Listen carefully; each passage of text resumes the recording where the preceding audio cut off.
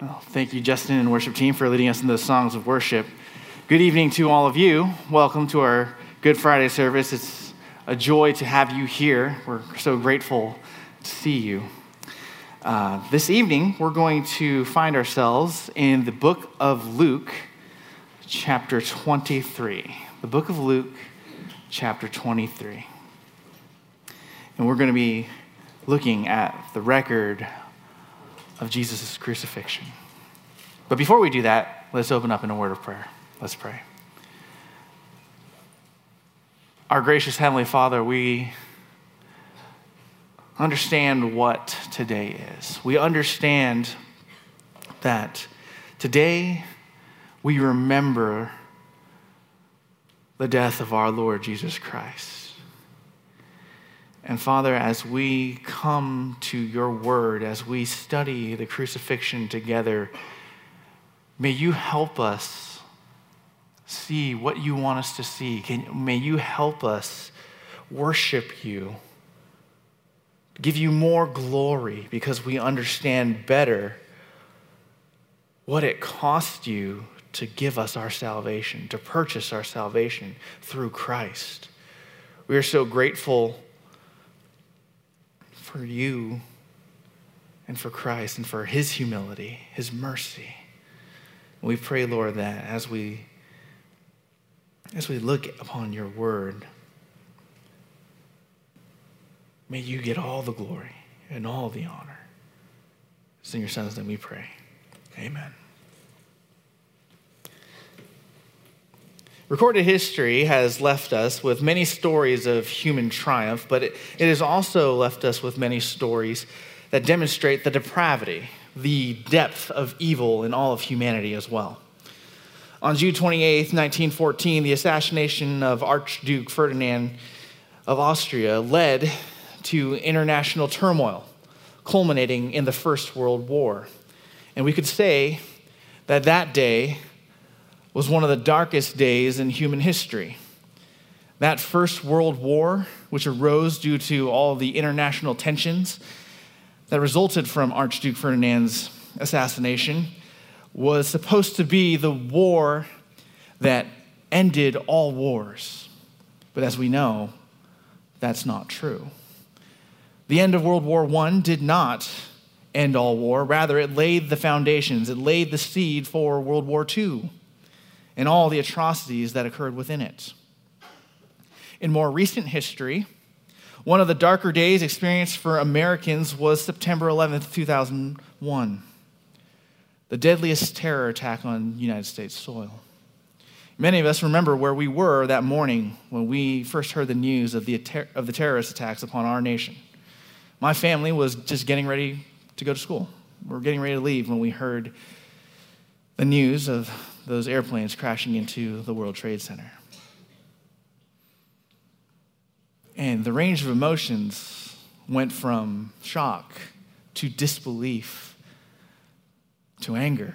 How could anyone crash airplanes into buildings? Why would they even think about doing that? And to this day, 9/11, we live in a post-9/11 world. Is considered one of our darkest days in our history. And the ramifications of that dark day can be seen not only in our country, but in countries around the world, as all forms of travel are monitored closely, as all intelligence agencies are all constantly on the lookout for new threats. But as tragic as 9/11 was for the American people, there is still a day that is darker.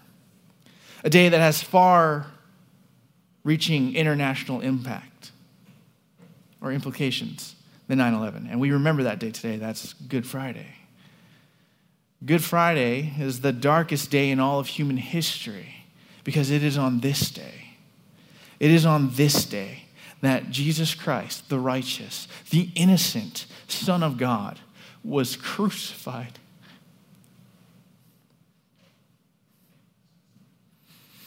Though the day Christ was crucified is certainly the darkest day in human history, since sinful man rejected the Son of God and nailed him on the cross, all hope is not lost. In fact, hope abounds and points all who believe upon Christ to the promise of heaven. This evening, we're going to examine two characteristics of Christ that provides hope and points forward even in the darkness of crucifixion. Two characteristics of Christ that provides hope and points forward even in the darkness of the crucifixion. The first characteristic of Christ that we will examine this evening is Jesus' mercy. Jesus' mercy. We start in verse 33. 23, verse 33. When they came to the place called the Skull, they crucified him and the criminals, one on the right and one on the left. But Jesus was saying, "Father, forgive them, for they do not know what they are doing." And they cast lots, dividing up his garments among themselves. Jesus and the two criminals who were going to be crucified with him are led to a place called the Skull, which is also known by its other names, Golgotha or Calvary. The difference in terms of the name is really depending on which language you're using to refer to the place. And it is here where Jesus and the two criminals are crucified. Jesus in the middle and the two criminals on his left and his right. But you notice here in verse 33 how briefly Luke mentions Jesus' crucifixion. He just merely notes that Jesus was crucified. And he does that. He treats it so briefly because he knows that his readers know what crucifixion entails. And by now, the majority of you've heard enough Good Friday messages, enough gospel sermons to know what that entails as well. You know that before Jesus was crucified, that he was beat, that he was whipped with a whip made of leather, and in those leather tongs was embedded bone and metal, so that with every stroke upon our Savior's back, his back was bloodied as it was torn to shreds. You know that the Roman soldiers drove long nails 5 to 7 inches long through his wrists, and that they drove another nail through his ankles, through his feet. You know these things. But have you ever stopped to think about why Jesus was killed in this way? Why the crowd specifically called for his crucifixion? Part of the reason why the religious leaders in the crowds called for crucifixion was because crucifixion was the preferred method of execution in the Roman Empire. But the religious leaders also knew what they were doing as well. They called for crucifixion because they hated Jesus. They viewed him as a threat to their power and to their authority. They thought of him as a blasphemer, as someone who claimed to be God but was not. And so they needed to do something about him. And because he was telling people that he was the Son of God, they knew that they needed to communicate a message so clear and so strong that everyone who was raised in the Jewish context would understand that Jesus was to be considered cursed. They put him on that tree because they knew that Deuteronomy 21:23 says that any man who hangs on a tree is cursed. And so they cried, crucify him, because they wanted for the crowds to see that Jesus was a man under curse. And in a sense, that's true. It's because he bore the wrath of God for all of our sins. Yet, despite this, look at Jesus' response. When the Roman soldiers who were responsible for carrying out the crucifixion nailed him to the cross, he cries out, "Father, forgive them, for they do not know what they are doing." In the midst of the most trying of circumstances, the Son of God recognizes that these soldiers and the crowds, the majority of them anyway, they did not understand what they were doing. And so he asked that God might have mercy upon them for their error in thinking that Jesus was not the Son of God. And he prays on behalf of the ones who put him on that cross.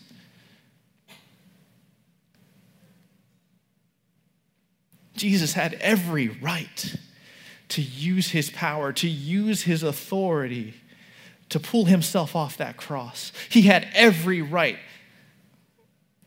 to use his power to call legions of angels down from heaven to kill every single one of those people right there on the spot for what they did to him.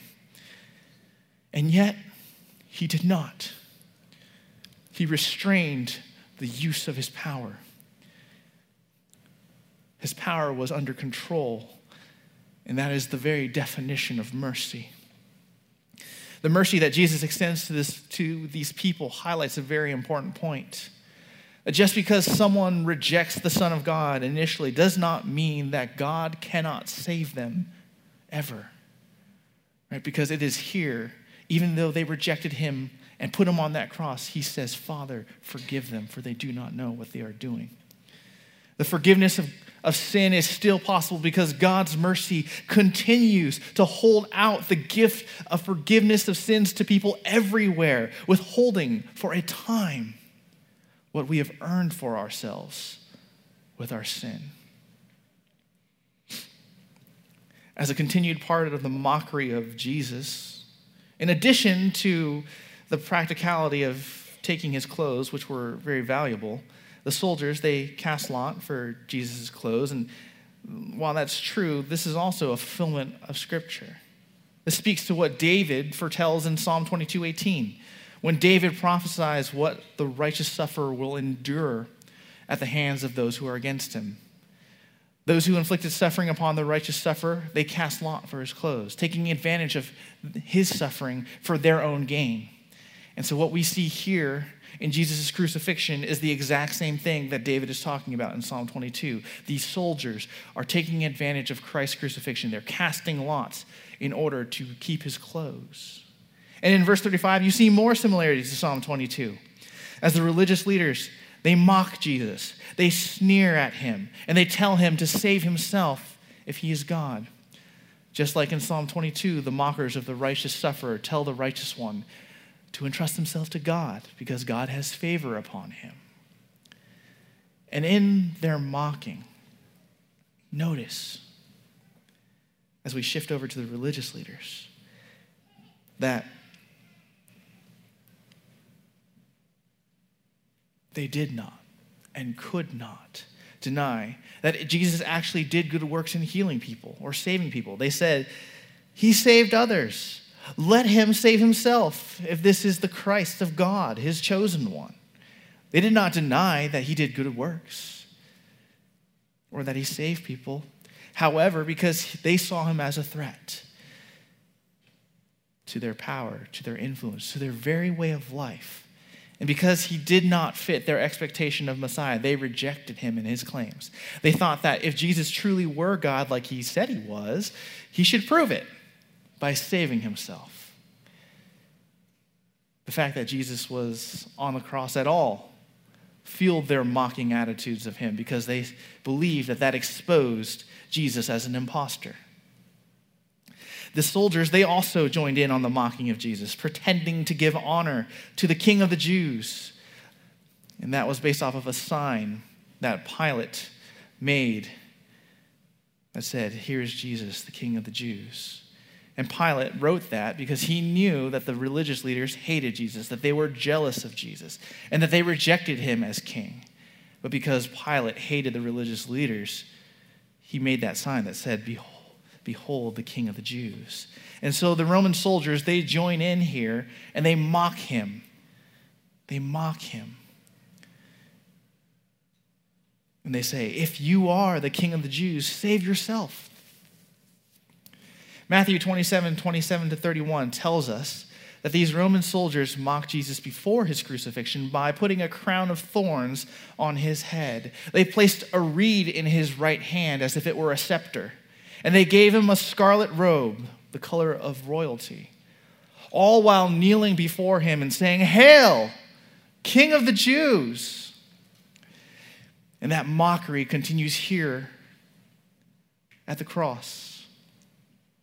It continues here as they offer him sour wine like they would offer a king a drink, on bended knee with hands stretched out, saying, "Here, Jesus, take a drink."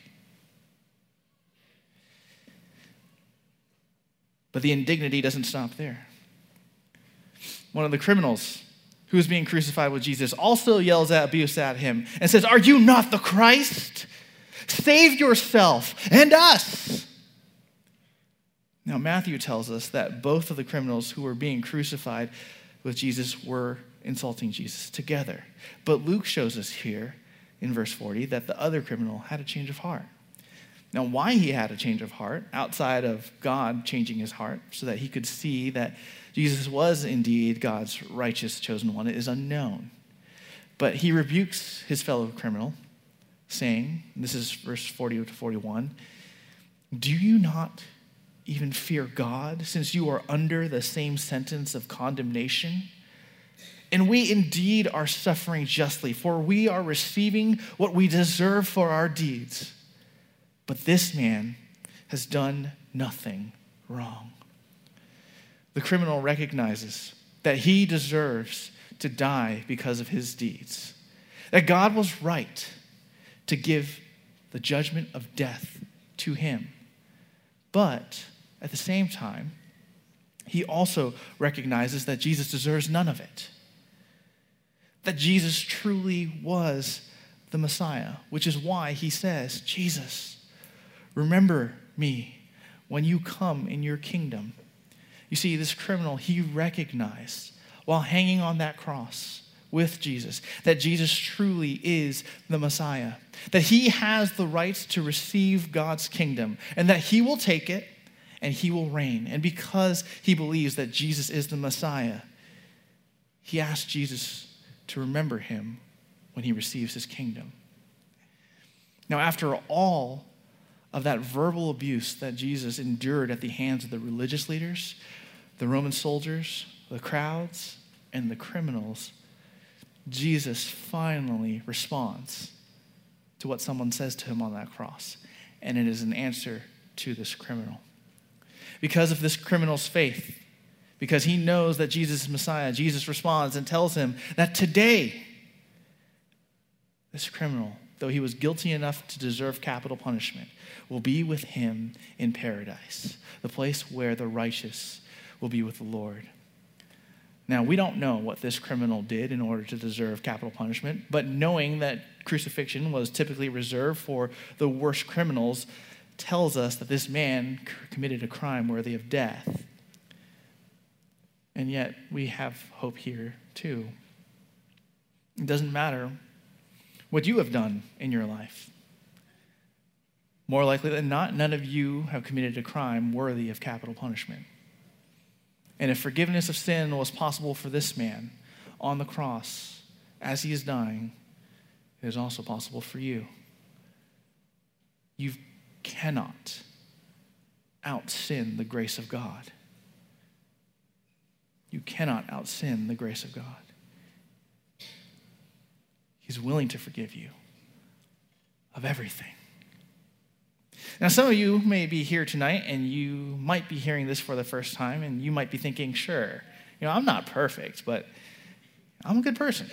I don't lie, I don't cheat, I don't steal, and I certainly never murdered anyone. I'm a good person. And you certainly may be a good person. I don't doubt that whatsoever. You may even live a better life than some of the Christians that you know, some of the Christians in this room. But did you know that you have pending criminal charges against you? Every single little thing that you have ever done wrong in your life is sin. It is rebellion against what is right. It is rebellion against God. Every mile per hour over the speed limit, guilty. Every white lie, half lie, partial truth you've ever told, guilty. Every feeling of hatred that you've ever had towards anyone, guilty. Every single time you've ever acted like the God of your own life, guilty.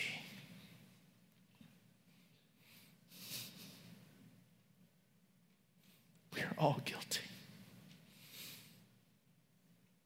Why do I bring this up? I'm not trying to guilt trip you into salvation. Can't do that.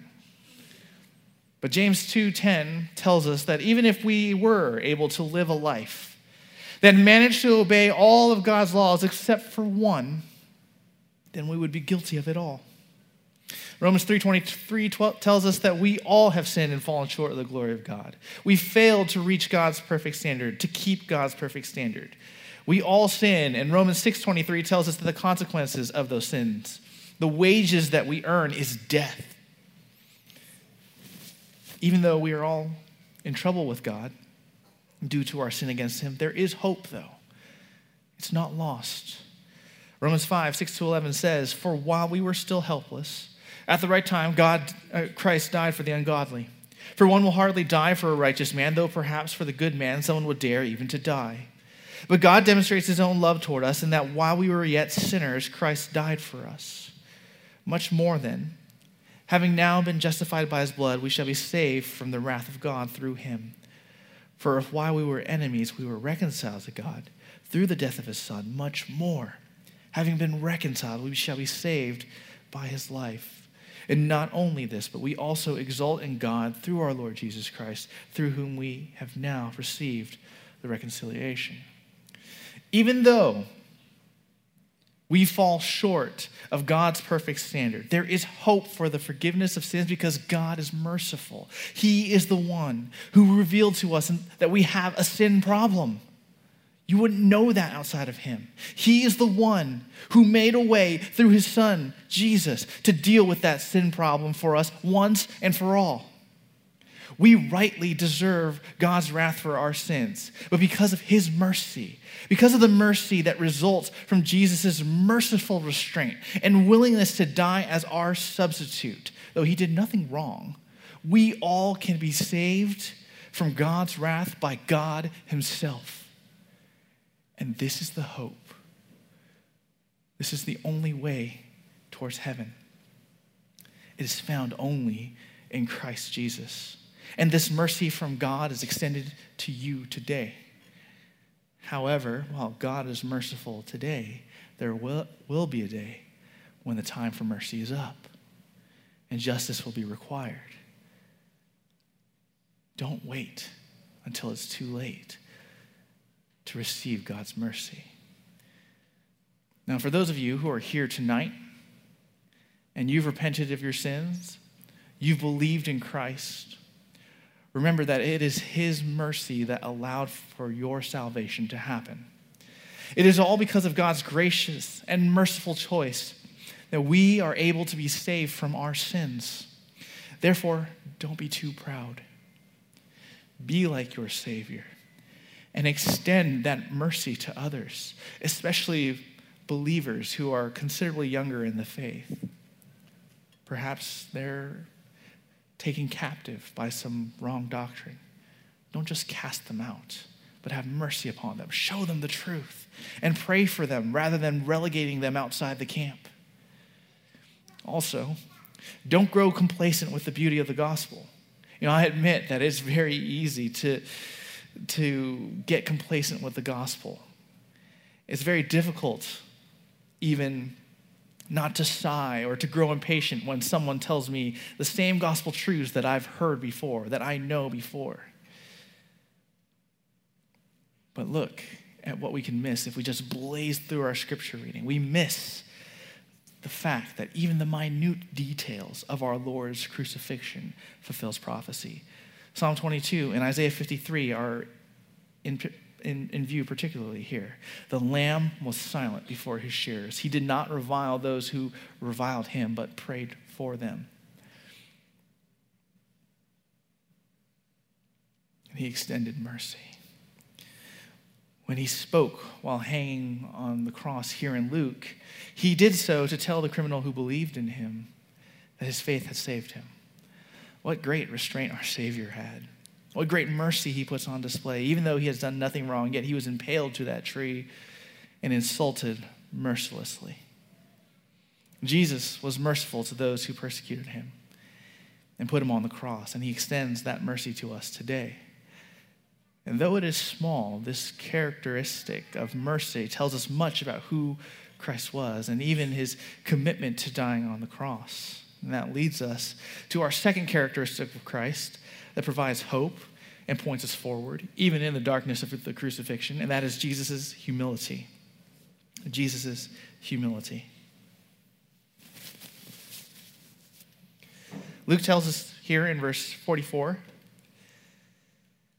that it was the 6th hour, or 12 noon, around the time that Jesus was hanging on the cross. And it was from 12 noon till 3 p.m. that darkness fell over the whole land because the sun was obscured. Now, some have tried to explain this phenomenon by saying that there must have been an eclipse at that time, or perhaps a Mediterranean windstorm that was capable of darkening the sun was sweeping through. Now, it certainly could not have been an eclipse, for an eclipse is impossible during Passover due to the full moon's position, nor would it account for the 3 hours of darkness, since solar eclipses only last for about 7 minutes, a little over 7 minutes. Nor could it be that Mediterranean windstorm, because it would have been much too dangerous for anyone to be in. So what we see here with the sun darkened, with the land darkened from 12 p.m. to 3 p.m., is God intervening in nature and using that darkness to symbolize his presence and his judgment upon Jesus. That pitch blackness in the sky in the middle of the day represented all of God's wrath for all of the sins of mankind, poured out upon the Son of God as he hung there on that cross,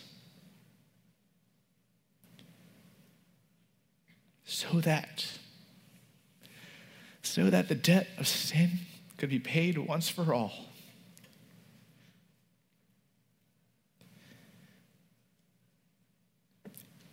And it might seem like a minor detail, but Luke also notes in verse 45 that the veil of the temple was torn in two.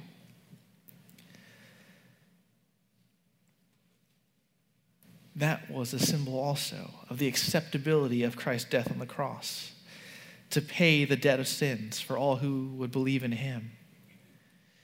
That veil in the temple was a veil that prevented most people from entering into the holiest part of the temple, where the high priest would enter once a year on the Day of Atonement in order to make sacrifices for the people.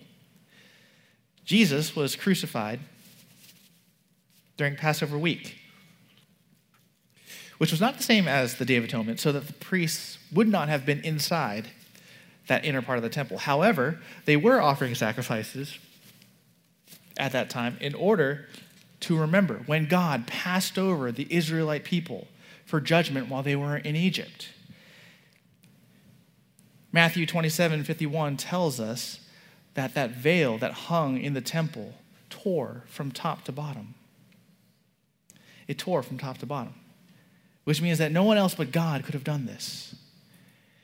And essentially, this says, because my son is the ultimate Passover sacrifice and has paid for the sins of all who believe, there is no need for a divider between me and you, because I will be with you. His death has paid it all. Therefore, you have access to me. Christ's death on the cross accomplished for all who believe in him a legal declaration of righteousness. And as a result, those who believe in Jesus Christ are able to be considered one with God. We can enjoy the blessings of worship and assurance that God will never allow for us to be cast away from him, even if we sin, because our legal status of innocence means that God forgave all of our sins in Christ. Every single believer, though we may stumble and fall throughout this life, have nowhere to go but forward as we strive to become even more like Jesus. Though Jesus is equally God, just as much as God the Father is God, and just as much as God the Holy Spirit is God, we see his humility here as he became a substitute for the sins of mankind, because he took the form of his creation in order to be the mediator between God and man. And it is through him that we have peace. But this peace is not just accomplished through his perfect life, it is also accomplished by his death and his resurrection. The one through whom all creation came into being was killed by his very own creation. Yet what does Jesus say here in verse 46? He cries out to God the Father. And though normally he would be on that cross for hours before he dies, he lays down his life. He gives it up. He commits his spirit into the Father's hands, and he dies. He says, Father, into your hands I commit my spirit. The humility of Christ screams off that page as we see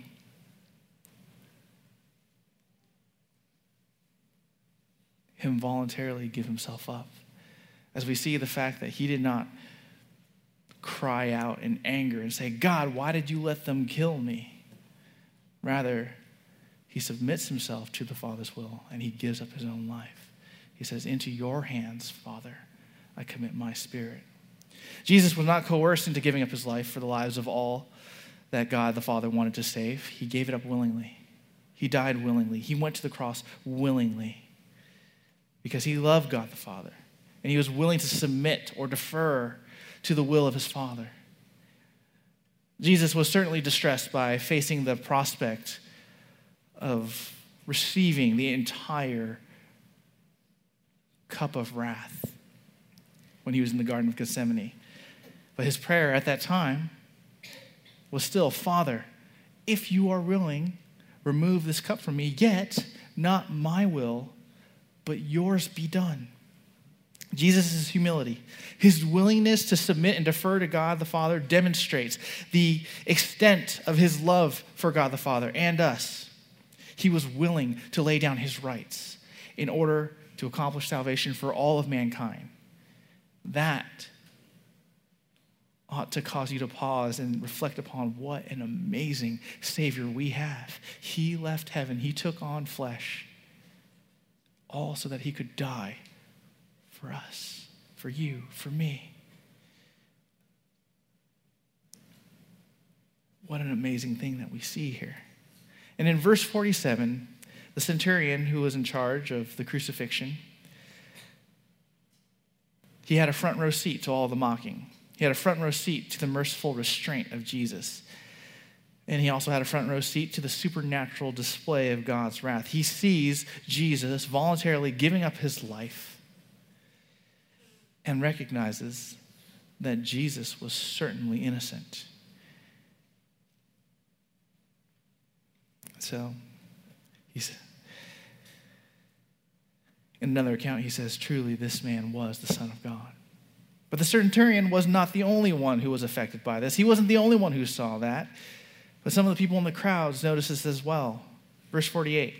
And all the crowds who came together for this spectacle, when they observed what had happened, began to return, beating their breasts. The crowds, not necessarily the same crowds that joyfully received him and shouted Hosanna when Jesus entered into the city during the triumphal entry, they gathered together in order to watch a show. They gathered together like sharks to blood in order to watch Jesus and these other criminals get executed.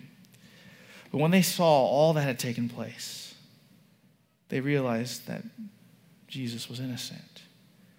And so they walked home beating their breasts. The beating of the breasts in ancient Near East culture was an expression of deep grief. These crowds, they recognized through all of these things that Jesus did not deserve to die. It's unclear whether they believed in him at that time as Messiah, but they certainly were grieved by what had happened. And that probably prepared their hearts for what Peter would say in his sermon in Acts 2. Now, Luke, he shifts our attention to those who follow Jesus following Jesus' death and notes that Jesus' acquaintances and the women who accompanied him from Galilee were standing at a distance during Jesus' crucifixion. And whether he was standing with them or not, Luke also identifies a man named Joseph. Joseph is described as one of the council members. But Joseph is distinguished from the rest of the council as he's described as a good and righteous man who did not consent to the plan and action of the rest of the council. You see, Joseph believed in Jesus. He was not jealous of Jesus, but he was waiting for the coming of God's kingdom. And so since Joseph did not agree with the council's decision to crucify Jesus, Joseph evidently believed, like the criminal on the cross did, that Jesus was the Messiah who was coming to claim the kingdom. And so with the permission of Pilate, Joseph takes Jesus off the cross, wraps him in a linen cloth, and puts him into a new tomb, a tomb that he had purchased for himself. And even in this action, Joseph demonstrates God's sovereignty as God uses it to fulfill what Isaiah said in Isaiah 53:9, which says, his, that is God's suffering servant, grave was assigned with wicked men, yet he was with a rich man in his death. Now think about this. Think about the humility of our Lord Jesus, the Lord and Savior of the whole world, killed, taken off that cross, and buried. While his faithful followers prepared his body for burial, all Jesus could do was wait for when God will raise him from the dead. He could do nothing. He laid down his life as a sacrifice for all who would believe, humbling himself as far as he could, not just taking on human flesh, but dying for those he created. And this is the extent Jesus was willing to go, not only to obey his Father, but also to save the people that he loved. You know, when we talk about being gospel-centered in our lives, what we are recognizing is what God has done through Christ, living in light of this wonderful truth as witnesses. So when we talk about being gospel-centered, yes, it includes not forgetting the fact that Jesus died on the cross for you, but you also have to remember that the gospel is not about you. It never has been about you. It's always been about God. And so when we're being gospel-centered people, we are a people that are committed to the glory of God, to the worship of God, to the proclamation and to the witness of the fact that God himself saved us. That's what it means to live gospel-centered. It's to live in light of the glory of God and to be all about the glory of God. Jesus' ultimate expression of humility is one that can never and will never be topped. When we think about all that he went through in order to fulfill his Father's plans and in order to bring his people back to himself, there is no other proper response but praise and worship. The crucifixion of Jesus Christ on the cross is indeed the darkest day in human history, because it was on that day that the Son of God laid down his life in order to save those who might believe. If we are ever tempted to think that our smallest sins are acceptable because they're not hurting anybody, consider the fact that it already has hurt someone. It was for that sin that Jesus died. Despite the darkness, we saw this evening two characteristics of Jesus that provides hope and points us forward to heaven.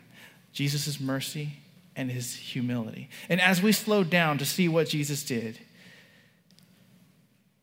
even though he was nailed to a cross and humiliated, we cannot help but move away from this passage, even more amazed by our great Savior and all that he has done. And though tonight we remember Jesus Christ crucified, we do not end our evening in despair, because the story does not end here. Hope is on the horizon, because Sunday is coming. Let's pray. Father, as we consider your mercy through Christ, we cannot help but worship you. We cannot help but want to sing. Lord, as we recognize the fact that we deserve wrath because of our sins, we cannot help but be amazed by the fact that Christ took it all for us. We pray for those who are here this evening who have not yet believed upon Christ and turned away from their sins, that you would help them see how much you love them, how much you desire for them to be freed from their sins, so that they might be able to be with you in heaven. We pray that you might save them tonight. And for those of us who are here this evening, help us just to grow in greater appreciation and love of Christ for all that he's done. Help us to be amazed by him and to want to do nothing more than to worship him. And even though our days may be dark in the future, we know that because our Savior died on the cross for us, that there is hope, that heaven is on the horizon. And it's all because of his death and his resurrection. Lord, we pray that you would